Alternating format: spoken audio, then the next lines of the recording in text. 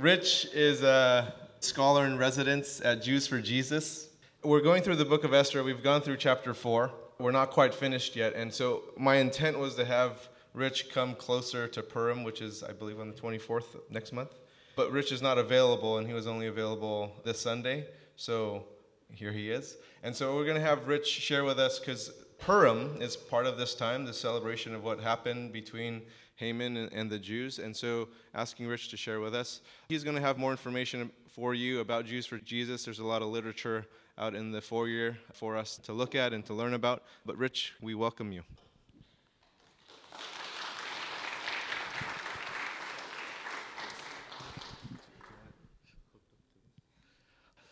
Good morning. Good morning. Shalom, as we say in Hebrew. Well, shalom is actually the Hebrew way to greet people, so I'm going to try this from the top. I'm going to say shalom, and you will all say the same word back to me. So I'll say shalom, and you'll say shalom, which means, you know what it means? Peace. It also means hello and goodbye. It's a great greeting to use this morning, really bringing you some peace from the Lord. Delightful to be with you all here at Regeneration Church, and thanks for Albert and Steve for inviting Jews for Jesus in this morning. I'll tell you more later about the Jews for Jesus ministry, but we are missionaries. We're out there to bring the gospel to our Jewish people around the country, around the world. And if you know something about Jewish people, you know that we are raised to say no to Jesus. We're basically raised to believe that he can't be the Savior, he can't be the Messiah. And, it takes God's working in a Jewish person's life and heart for them to come to faith in Jesus. And the way you really get to see this, we are a very public ministry. So one thing that we do a lot of is we hand out a lot of literature in public places. And when I've done this, I've gotten responses from Jewish people, like sometimes they'll say, "You should be ashamed of yourself for believing in Jesus." Or I used to get this one a lot. "Does your mother know you're doing this?" You can tell from those sorts of responses, Jewish people are not rushing into the churches to hear the gospel preached. So we have to go out to where they are. And good things are happening, and I'll share more with you later about that. But part of what we do maybe is encapsulated a little bit in the book that you've started to go through here at Regeneration, and that is the book of Esther. Great story from the Old Testament that has a lot of significance for us as Christians today. So before you can ask, what does Esther, the book of Esther, what does it mean for us as Christians here today, you have to kind of know something of the story, and I know you've gone through about 4 chapters of this already. But let's kind of review and kind of get an overview of the story of the book of Esther. So if we can go to the next slide.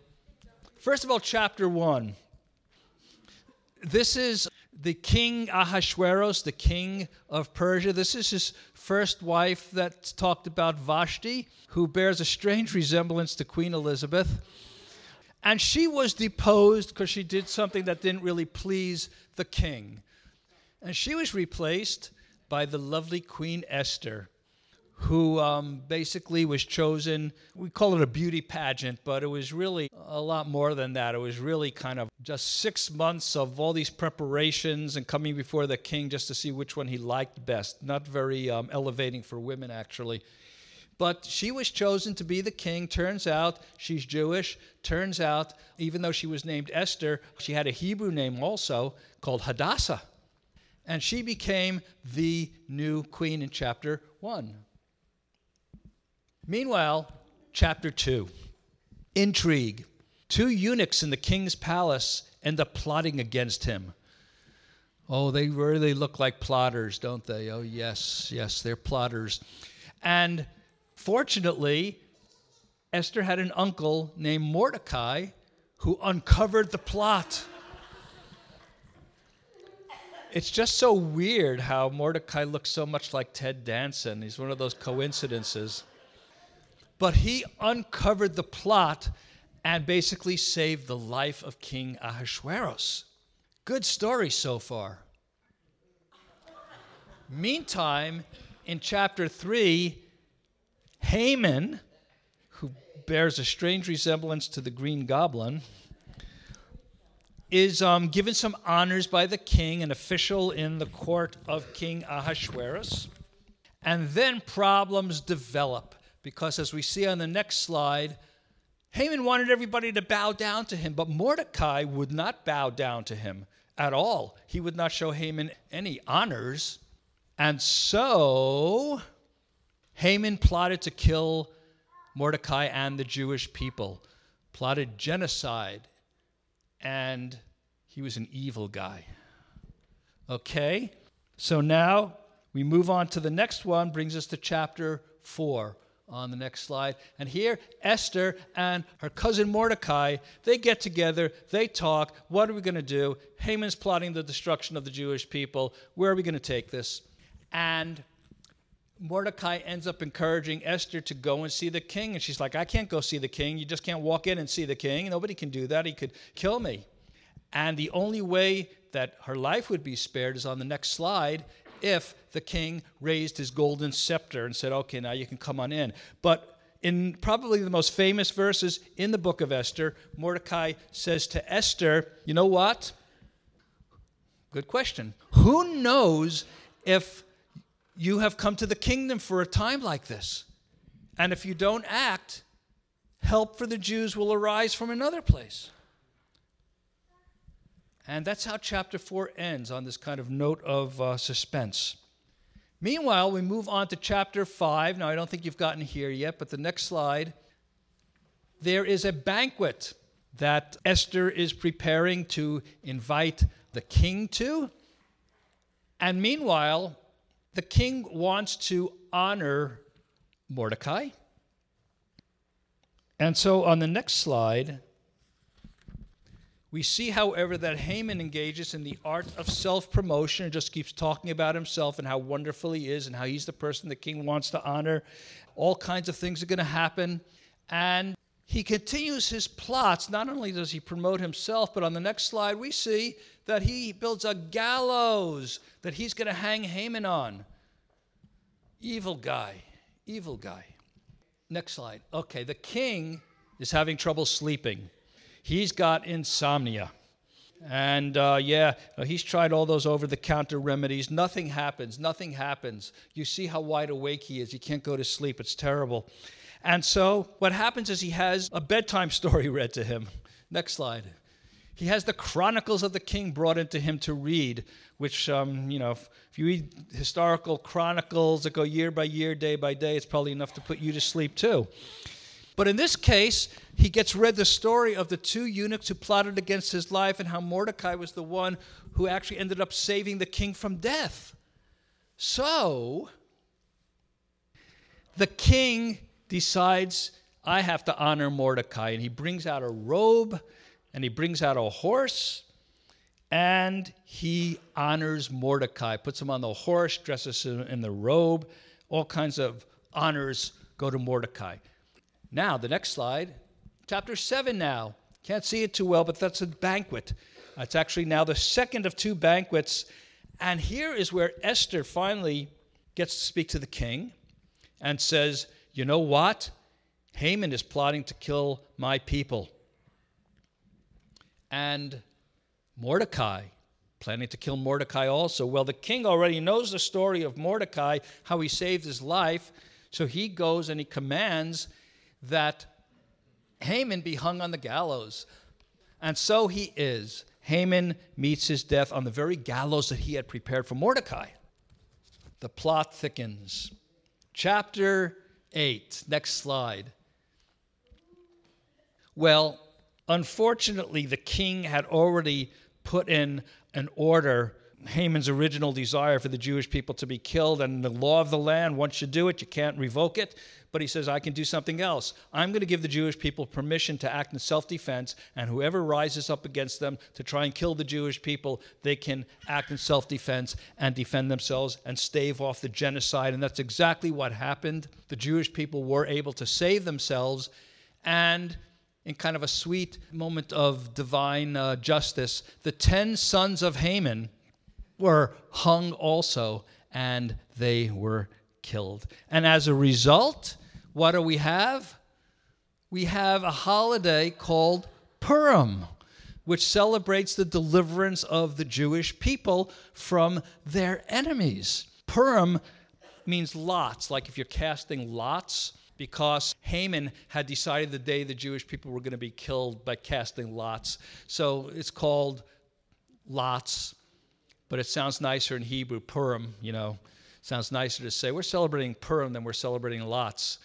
So we celebrate Purim. And finally, the last chapter is kind of a postscript, how Mordecai just continued to receive honors in the kingdom and that kind of a thing. So, yeah, it's an amazingly dramatic story. It is a curious story because God is not mentioned even once. And it seems that, Mordecai and Esther, they don't seem like they're very religious Jewish people either. They're really very secular. They don't use their Hebrew names. Esther doesn't call herself Hadassah. She calls herself Esther, which is like a Persian name after some Persian god. And it's really different than most other books of the Bible that way. God's just not mentioned. Maybe there's a hint when Mordecai says to Esther, if you don't act now, help will arise from another place. But God isn't mentioned. We're going to come back to this. But now, on the next slide, now I just got to tell you a little bit about how this is celebrated today, because it's still celebrated by the Jewish people. Like Albert said, it's going to actually fall this year on March 24th, a little late, because it's right this year, it's a few days before Easter. But what happens today if you were to join a Purim celebration? The next slide will show us.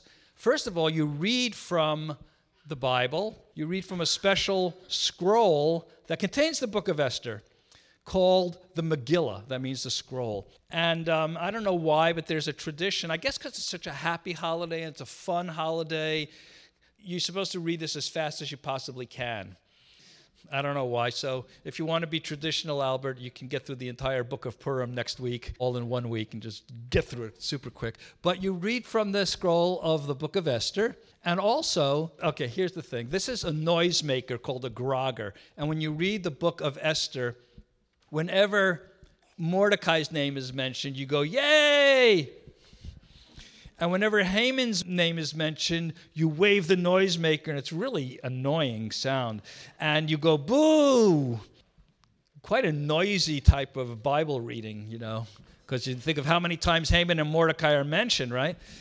And not only do you do all of that, but it's customary to have a Purim play where you dress up as all the characters and you act out the whole story, and it really lends itself to that kind of a thing.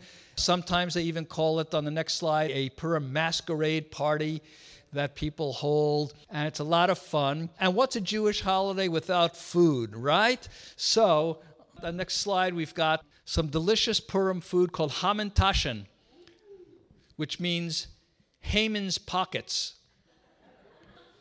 Who knew he even had pockets? It's also called Haman's hat, and it's three-sided kind of pastry with all these good kinds of fillings, apricot filling or poppy seed or whatever. And you eat this, and as you can tell, it's just a real joyful holiday. You're celebrating God's deliverance. And the next slide, you send gift baskets, some people do, to your neighbors or to your family. And it's just a real happy celebration.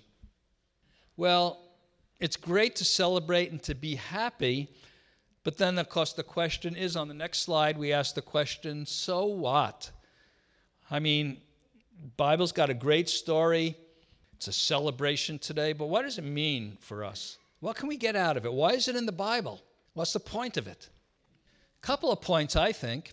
First of all, on the next slide, it's a story about how God is sovereign. Basically, that means he's in charge. He knows what's happening. Nothing is, out of his purview. He's the one who's really plotting out the story of our lives, of the lives of God's people. Because even though Mordecai and Esther didn't really seem like they were religious Jews, they seemed very secular. Even though God isn't even mentioned in this book, we have to understand that behind the scenes, God was working out all of these events ahead of time. There's no coincidences with God. You know, Esther has to talk to the king. She ends up getting to talk to the king. Mordecai just happens to overhear this plot by the two eunuchs of the king to kill him. The king just happens to have the Chronicles read to him and finds the story of Mordecai saving his life. And one thing after another, God is orchestrating all of this behind the scenes. I think this is a real lesson for us here today, because I don't know about you, but when I look back on my life, I see this happening, okay? I grew up in New York City, where we still say coffee, and I grew up in a Reformed Jewish home. That's the liberal wing of Judaism. My family was not very religious, like Mordecai and Esther, you know. God was not really a big thing in my house at all. And one day, my dad opened up one of the closets. He gave me a book about, I guess you would call him like a New Age guy or a psychic or something, named Edgar Cayce. Not a lot of people know about Edgar Cayce now, but he was kind of big back when I was growing up. And I really began to get really fascinated in this guy by reading the book. Now, you would think that would be just the wrong way to go to find the Lord, the wrong direction. But I just started to read this book and got totally fascinated by Edgar Cayce. And it turns out, supposedly, he would go into these trances. And in these trances, people who were sick would come to him. And he would give a very weird diagnosis and a very weird cure that they should follow. And supposedly all that worked. Supposedly it all worked. Well, it turns out Edgar Cayce said some things about Jesus. Now, here's the first way God was kind of working through what seems like just an average coincidence. If someone had walked up to me out of regeneration back then and said, "You need to believe in Jesus," I would have said, "No way, I'm Jewish, we don't do that, it's not for us." But no one ever said that I couldn't follow a New Age Jesus. And so I got interested in Jesus through Edgar Cayce, and I believed everything this guy said. I think he said that the lost continent of Atlantis was going to rise in 1968. And when it never rose, I figured it really did rise, only nobody knew it yet. Because I was really sold on him. He said if you ate 3 almonds a day, you wouldn't get cancer. I seem to remember that. I believed that. And so when he said about Jesus being the way to God, I believed that also. But it was Jesus very far from what we see in the Bible. All right, next coincidence. I'm off in college. I'm exploring all kinds of spiritual paths. I'm really looking for God, because I was raised without God, but I was looking for him. And I tried everything. I bought a book called 500 Ways People Can Grow. It started with astrology. It went all the way to Zen Buddhism. And I'm making my way through the book, and I get to the letter Y for yoga. And I say, I'm going to try yoga. Yoga is the way maybe to plug into God. And I tried to twist myself into all these positions that the book showed me, and I couldn't twist into any of them. And then I was afraid salvation was only for flexible people. Very unsettling. And ran into a Christian on my campus who actually shared the gospel with me. And you see, I was already open to the gospel at this point because the door had opened through this New Age version of Jesus. And so I was ready to talk about anything spiritual, and eventually we talked about what the gospel meant, the biblical gospel. We argued for 9 months, and eventually I came to faith in Jesus, like the end of my second year in college. But if it hadn't been for Edgar Cayce, I probably would not have been open to the gospel at that point. So you see, I see God working behind the scenes in my life in a very strange way, because normally you would never say, hey, introduce someone to New Age stuff first, and that'll lead them to the Lord. But for me, that's how God worked. And it's because he was in charge of my story, my life story, like he's in charge of your life story. Nothing takes him by surprise. Nothing throws him. He is at work behind the scenes to do his good will in your life if you're here today as a Christian. A great illustration of this, I read a book some years ago called The Tapestry. You ever go to a museum? You ever see like one of these big tapestries on the wall? You know, they're like from the 14th century or whatever, and they're all cloth. And it makes a picture on the front side of the tapestry, but if you look at the tapestry on the reverse, it's a complete jumble of threads that doesn't make any sense at all. And this writer compared our lives to that tapestry. From our vantage point, sometimes it seems like just a mass of threads going in all different directions, chaos. doesn't make sense. We have a political candidate out there who says that doesn't make sense. But it doesn't to us. But then you turn it over and you see it from God's point of view. And you see it from how we'll finally understand it when we're with him in glory. And it's a picture.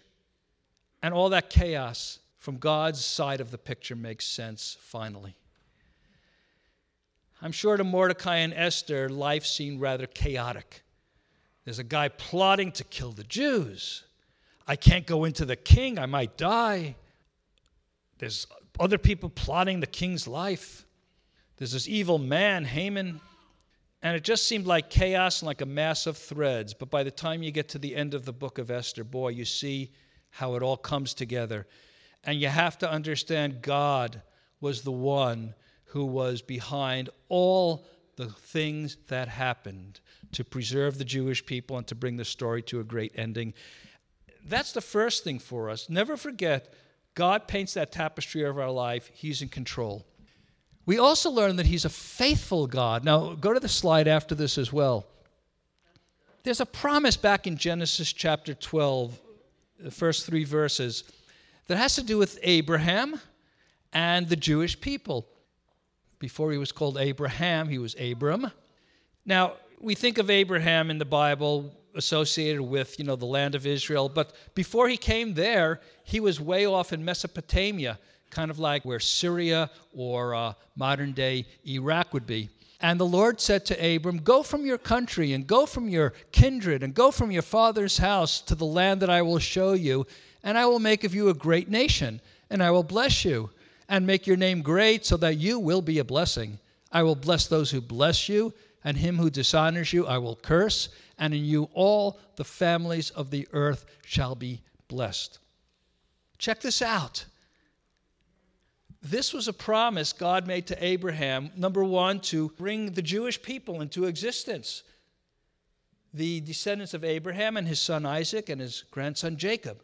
And through the Jewish people, God was going to bless all the nations of the earth. This is the promise of the gospel. This is the promise that was fulfilled in Jesus. Because Jesus came through the line of the Jewish people. And the blessing that God said he was going to bring to the world through Abraham and through the Jewish people, you might think if you have a Jewish doctor, maybe that's the blessing. And a lot of Jewish doctors out there. But the blessing is much more than that. It was the promise to bring the Savior of all of humanity, Jew or Gentile, through the line of the Jewish people. And Jesus came through that very line. Now notice something. What if the Jewish people had been wiped out in the days of Mordecai and Esther? Humanly speaking, there would have been no Jewish people for Jesus to come from. And God would have broken his promise to Abraham. But God promised that I will bless those who bless you, and him who dishonors you I will curse. In other places, he promises to always preserve the Jewish people.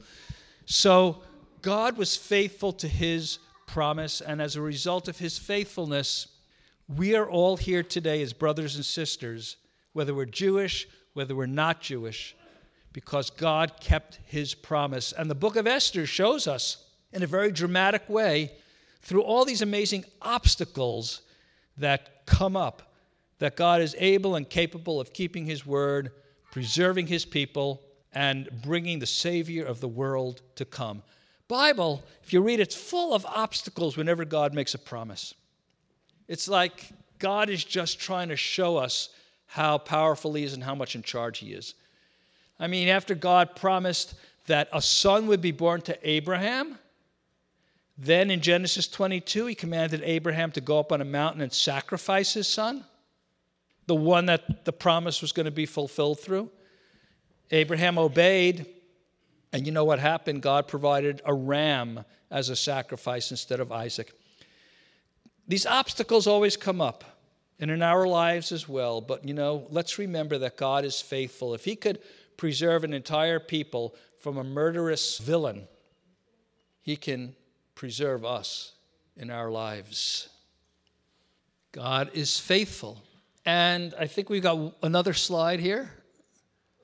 Well, yeah, salvation, because People say, well, do you see Jesus in the book of Esther at all? Well, you know what? Yeah.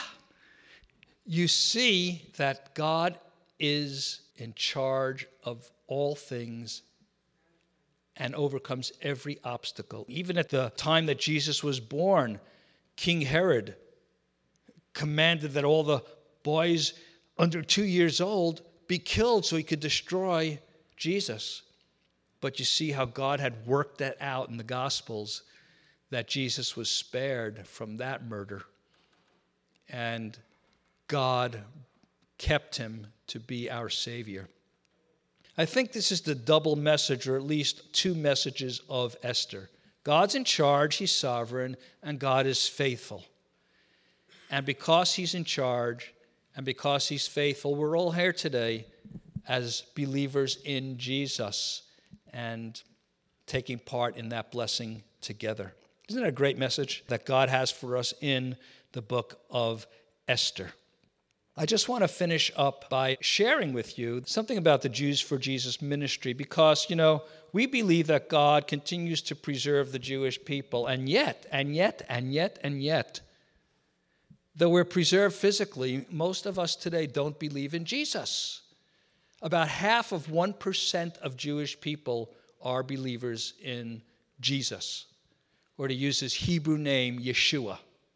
And that's why we exist as a ministry. Our mission statement is to make the Messiahship of Jesus an unavoidable issue to our Jewish people worldwide. So we've got branches in about 26 cities around the world, about 14 countries. And exciting things are happening. Let me tell you, even though we are raised to say no to Jesus, Jewish people more and more and more are opening up to the gospel, willing to have conversations, and are coming to faith in him.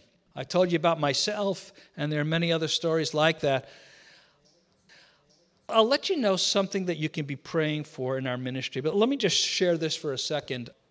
I think I mentioned before, we're probably best known for being very bold and visible and vocal. We go out onto the streets, we go to the campuses, we go downtown areas, we hand out literature. We've been experimenting with Post-it boards where we ask a question, someone posts an answer, and we can converse with them. We're giving out cold brewed coffee that leads to conversations. We're going to try anything and everything. A lot on social media. And we're very encouraged. One of the places where things are really happening right now is Israel. It's our largest branch. Israel has as many Jewish people now as there are in North America, about 5 million, 5.5 million, and it's growing. The Jewish population in Israel is growing. So we go there. We are engaging the population of Jews in Israel. And, we go out, we have evangelism campaigns. We'll go out for 2 weeks or a month for handing out literature, having banners on the highways where people can call in a number, phoning people up, getting onto Facebook and other social media sites. And the Israelis are very secular Jews. They're like Mordecai, they're like Esther in Israel today. The religious Jews are a minority. Most Israelis are secular. They're searching. They feel a lot of tension because you never know when some war is going to break out. Very open to the gospel. I'm going to invite you to actually pray for our Israel branch. You received this card with your bulletin. Would you take it up? And there's a dotted line on the card. Bend it towards yourself on the dotted line. Bend it away from yourself. And on the count of 3, we'll tear it all together. 1, 2, 3. Ooh, yeah. So the small part of the card is a prayer reminder to bring home. Pray for our branch in Israel. We are planning to conduct 12 evangelism campaigns in 12 different parts of the country. And we've got a few more of these campaigns yet to go. So many Israelis who want to talk with us. Pray for our work in Israel, please. The large part of the card allows you to get our newsletter and to keep in touch with us or to get our email communications. You can fill in your name, your address, the other information there. And if you do that, we'll send you 200 Jews for Jesus every month. That's right, 200. It's about as many missionaries as we have. But we'll send you our monthly newsletter. Looks like what I'm holding up. to let you know what you can pray for, to encourage you how to witness to Jewish friends, to help you learn more about the Bible from a Jewish point of view. And we would be really privileged for you to let us communicate to you in that way. So you can fill out the card to do that. So then also on the way out, I think there are special boxes going to be set up if you want to either drop the card into those to get our newsletter, or if you want to give it an offering gift to Jews for Jesus, you can also put that in those boxes that will be set up by the door. You want a receipt for any gifts, you can fill in the amount on the front. I think you can even give by a credit card on this card if you want to do it that way. With or without a donation, you can still fill this out, drop it into the boxes, and we'd be encouraged for you to be part of our Jews for Jesus family and to be standing with us in prayer.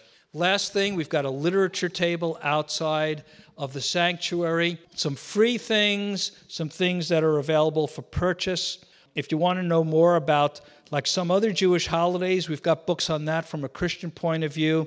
And I wrote this one a little while ago called Christ in the Sabbath, showing how Jesus is the one who gives us rest and he fulfills the Sabbath. And finally, we've got a CD called Heart Cities by one of our staff people, Giselle, young woman, fascinating background. She's half Samoan and half Jewish. How's that for a combination? The rumor is that when the Jews married into the Samoans, they all had to leave Easter Island and move to Passover Island. But that's another story. Anyway, let's keep in mind the book of Esther and its meaning for us. It's been a joy to be with you here today. And at this point, I'll turn it over to Albert, it looks like.